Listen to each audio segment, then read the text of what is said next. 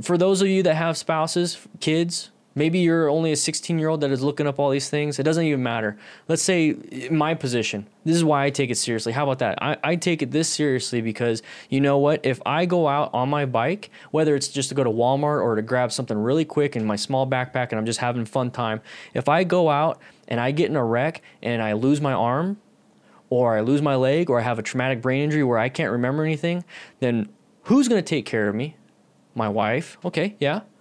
But she's not going to have a husband anymore.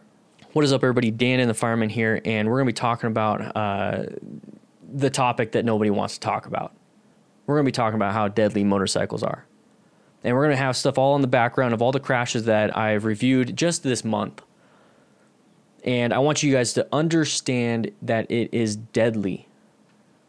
If you're a new rider and you're thinking about riding, or you've just started riding and you're looking up tips and somehow found me, if you don't know this yet, it is deadly. And if you don't want to ride anymore because I'm giving you a dose of reality here, then that's perfectly fine. There's other stuff out there that are not deadly or not as, severe, and will bring you just as much joy.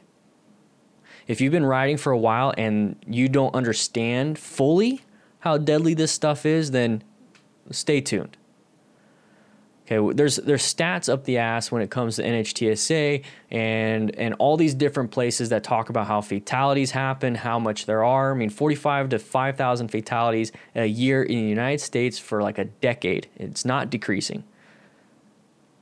I mean, I can go over all these things, but at the end of the day, I want you to understand where I'm coming from. Okay, I've been a firefighter for 2007 to 2018, so about 11 years. 10 and a half, 11 years. Career firefighter EMT. And I have seen fatality after fatality after fatality.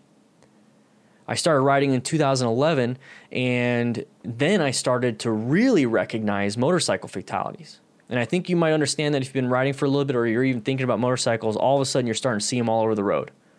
So when I go to work and I started riding, and all of a sudden the motorcycle fatalities and motorcycle accidents really hit home, gave me a dose of adrenaline when I get the call. And it used to not do that. And I would see people die for the stupidest shit. And it really hit me. And after seeing a dozen or so, I started making beginner rider tips. I started making videos to hopefully help you guys out so that you wouldn't be dead. All the stuff, all the videos I would do, I would have to do research, so I was learning myself and I just wanted to share with you. That's all I was doing.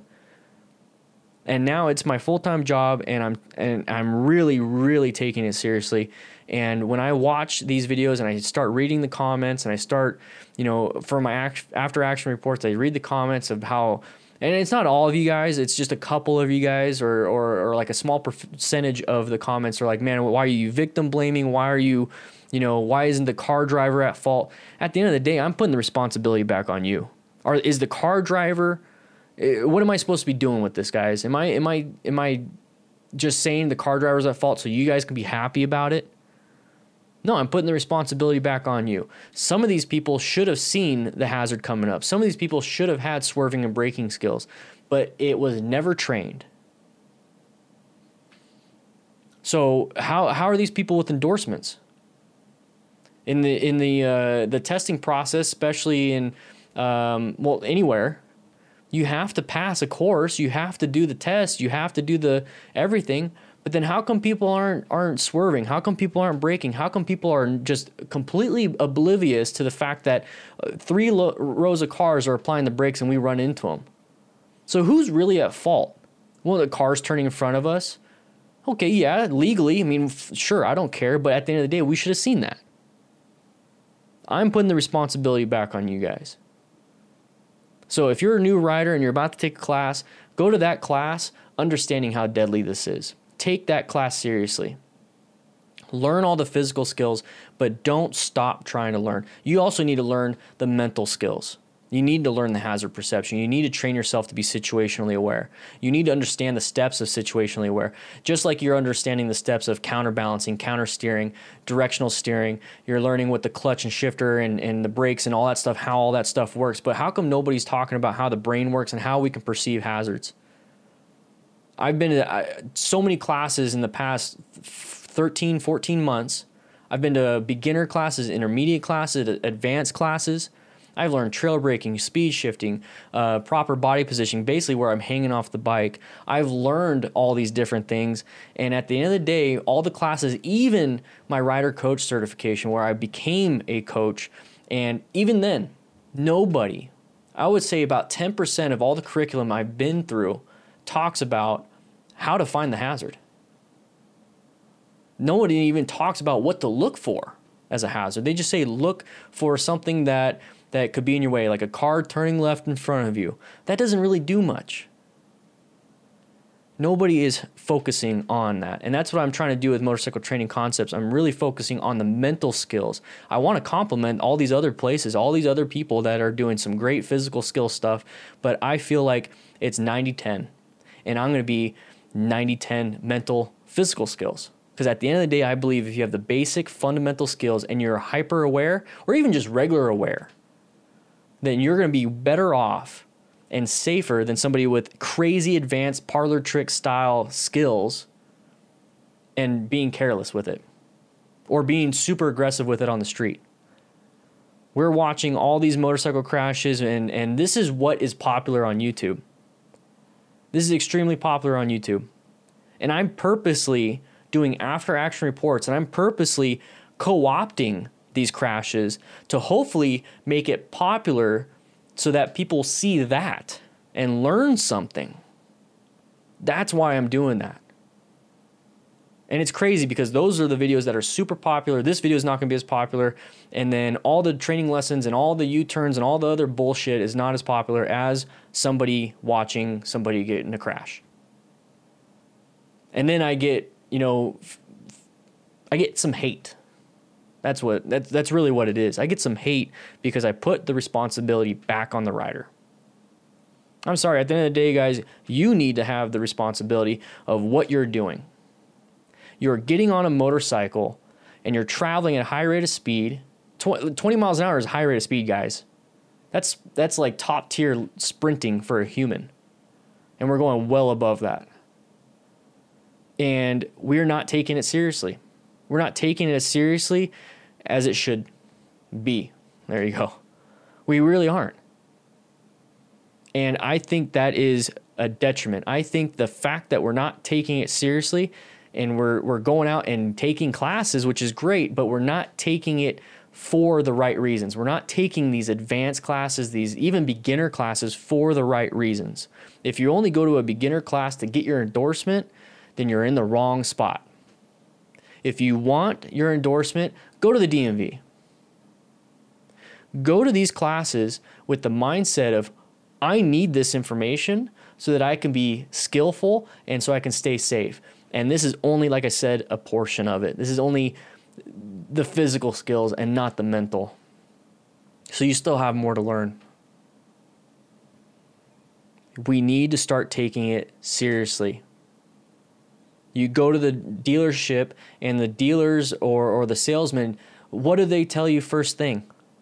How much power it has, how much it costs, how much comfort it is. But nobody even wants to touch the subject of how deadly it is. It doesn't sell motorcycles. I can't be a salesman and be like, you know what, sir? There's a 27 times chance that you're going to die mile per mile with this motorcycle than if you were in a car. You have a 27 times chance of dying. That won't sell motorcycles. That won't sell anything. If I lead my courses or I put it in advertisements that, hey, there's a good chance you're going to die on this motorcycle, but come on down and take a class with me. That's bad for business. But it needs to be said. I'm not in it for the business, guys. I sell an ebook for $5. That's what I sell. If you want to support me on Patreon, go ahead. It's $2. I get ad revenue. That's what I do. I don't need things. I don't need crazy stuff. I don't need to sell things. I really don't. My goal is to make sure you guys are safe, and I will. This is the beauty of YouTube. This is the beauty of being funded on Patreon, not by organizations or trying to push a product. I need you guys to understand how deadly it is. I'm doing a disservice to you guys if I don't tell you how deadly it is. So keep watching these videos, these crash videos, and maybe learn something from it. But at the end of the day, I know a lot of people are just watching them for the entertainment value and then get upset with me when I call out the rider themselves. Take it 110% seriously. You know, I'm not done yet. Take it seriously. For those of you that have spouses, kids, maybe you're only a 16-year-old that is looking up all these things. It doesn't even matter. Let's say in my position, this is why I take it seriously. How about that? I take it this seriously because you know what? If I go out on my bike, whether it's just to go to Walmart or to grab something really quick in my small backpack and I'm just having a fun time, if I go out and I get in a wreck and I lose my arm or I lose my leg or I have a traumatic brain injury where I can't remember anything, then who's going to take care of me? My wife. Okay, yeah. But she's not going to have a husband anymore. What happens if I don't recognize my kids anymore? What happens if I break my spine from the neck down and I can't even hug my family anymore? What happens if I decide today, you know, I'm not going to wear my helmet and I get in a crash and rip my jaw off? You think that's not going to happen? I can't kiss my wife anymore. That's how serious you guys should be taking this. I just have to leave it with that because at the end of the day, that's what it's for. It's not for you. So take it seriously.